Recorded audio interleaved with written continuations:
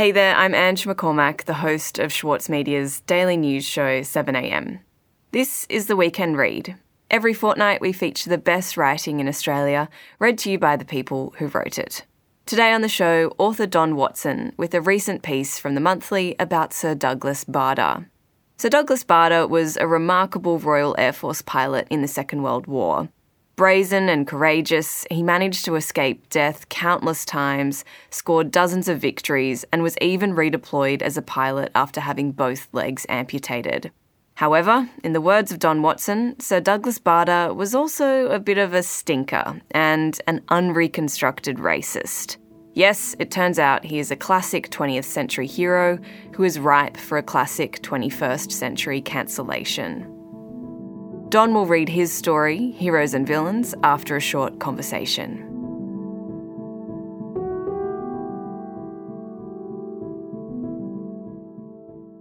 So Don, you've written about Sir Douglas Bader in your piece. Can you tell me about who he was and when you first discovered him? Well, he was a hero to me as a boy. In fact, writing this thing, I remembered the biography, parts of it word for word. I must have read it so many times as a kid. I think I was disappointed when I reached the age of 18 and I hadn't lost my legs and become a pilot. Right. He was a hero to lots of people. I've had many people write to me about this character because we boys wanted to be RAF pilots. They were the ultimate in of course, in daring do. They were sort of like the knights of, Arthurian legend.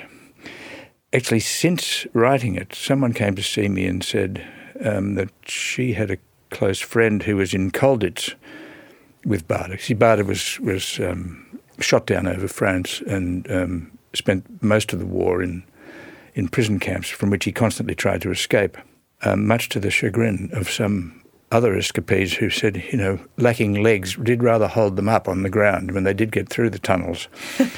But she said, her friend said Bader was the most obnoxious person he'd ever met in his life and was always encouraging young men to escape, saying it was a duty to try and escape from Colditz, and they were always getting shot as a result. And when Bader came to Australia in 1958, he held a dinner for old Colditz inmates, and no one went. They loathed him so much. Anyway, so our heroes do tend to have clay feet, as we know. But you asked who Bader was. He was a kind of son of the Raj. He was a product of the English private school system. He was a terribly jolly hockey stick sort of fella.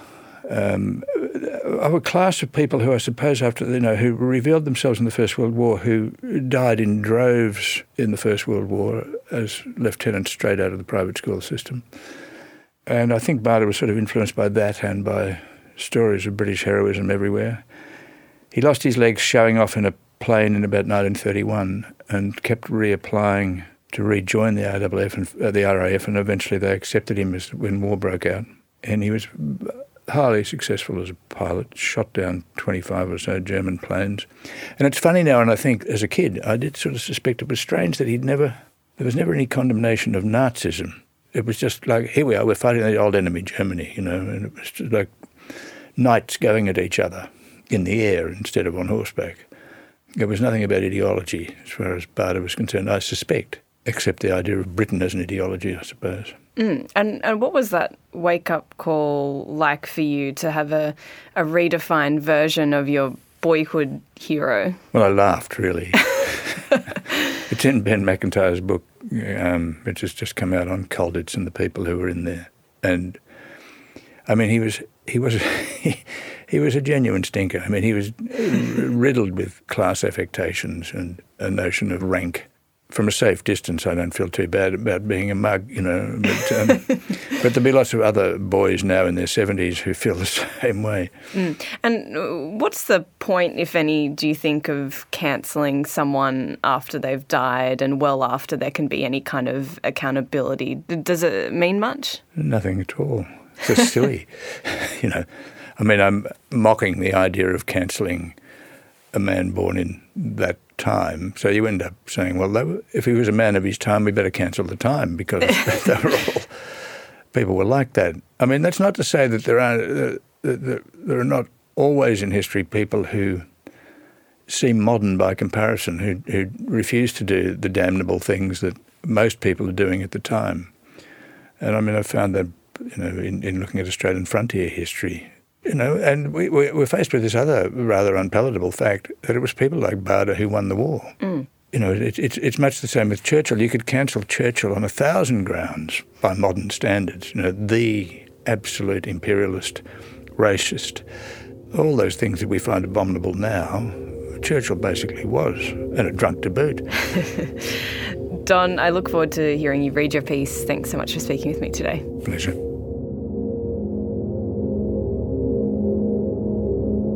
Coming up after the break, Don Watson will read his piece, Heroes and Villains.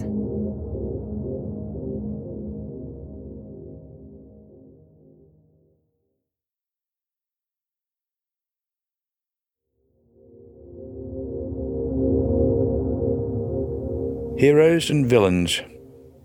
If, as someone said, no man is a hero to his valet, it is also true that every man is a valet to his hero.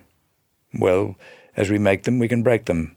So I have cancelled Sir Douglas Bader. Others may choose to follow my example, but for now it is a personal cancellation, not a global one.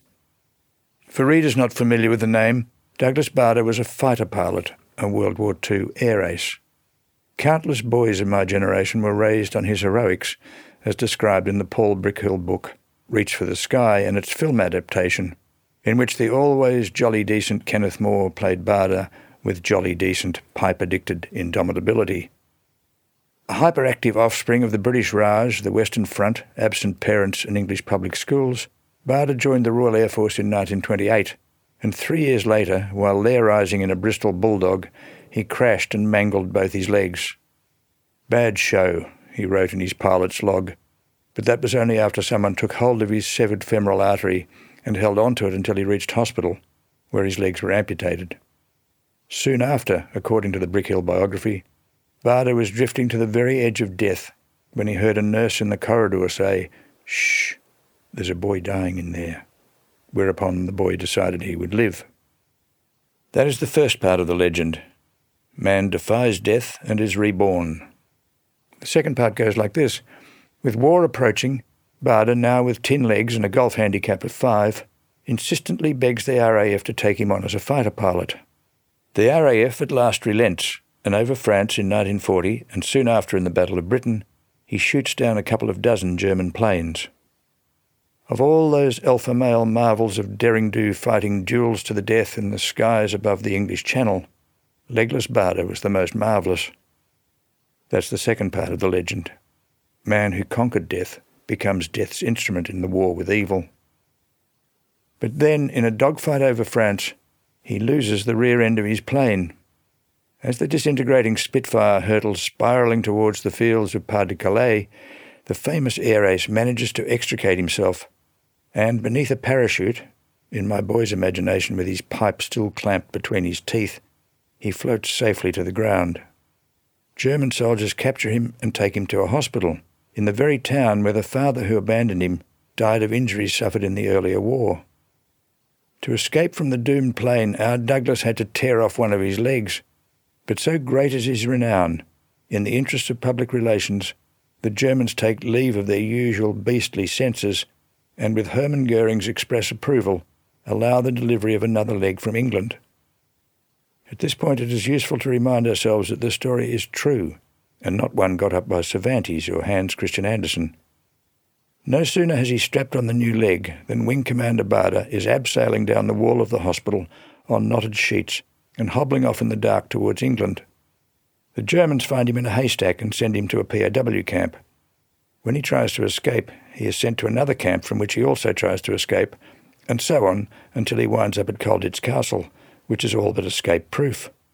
And there he remains for 3 years, planning escapes, mocking and abusing his captors like a fiend, and generally exercising his outrageous ego until the Americans arrive. In the last part, our Odysseus hitches a ride with a glamorous American female journalist and motors triumphantly through the ruins of Europe to be reunited with his wife and home in the England he has so valiantly defended. So ends a real-life story that might easily have been a rendering of some antique fable, one of those protean fantasies of the human imagination that resound in all civilizations across all time. And who knows if it were not the echoes of all the tales of wonder ever told that engraved Bada's story so deeply in our boyhood imaginations, deeply enough to relegate even the great racehorses and Betty Cuthbert. So now, in gathering elderliness, it is unsettling to learn in Ben McIntyre's new book about Colditz that Douglas Bader was a bit of a stinker. In Colditz, he made a personal valet of a little Scots prisoner, one of several the Germans shipped in from other POW camps to be orderlies for interned British officers.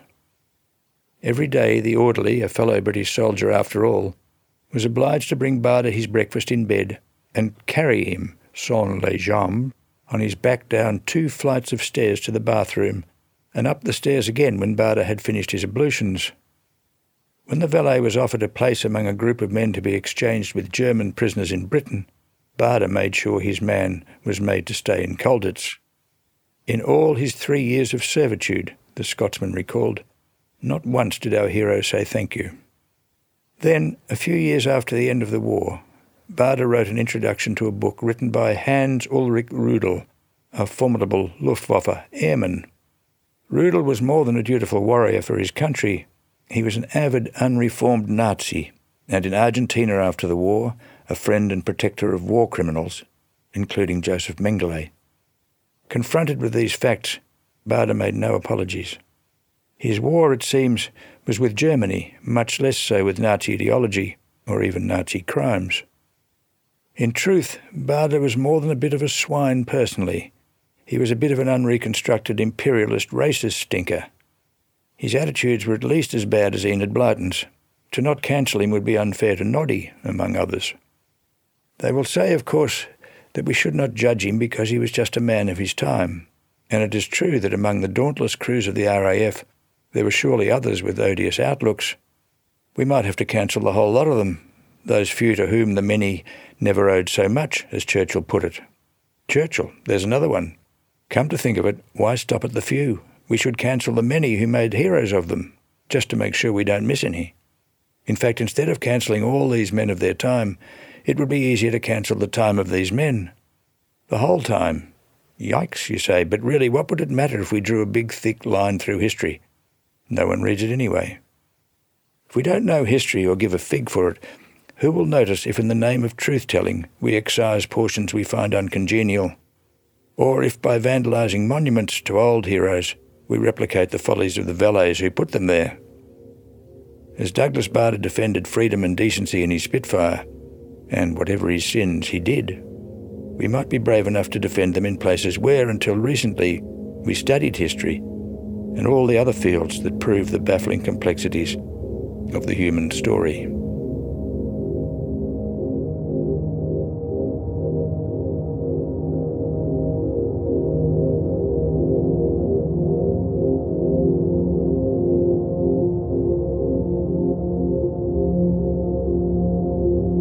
To hear more Weekend Reads, you can subscribe to The Weekend Read in Apple Podcasts, Spotify, or wherever you get your podcasts.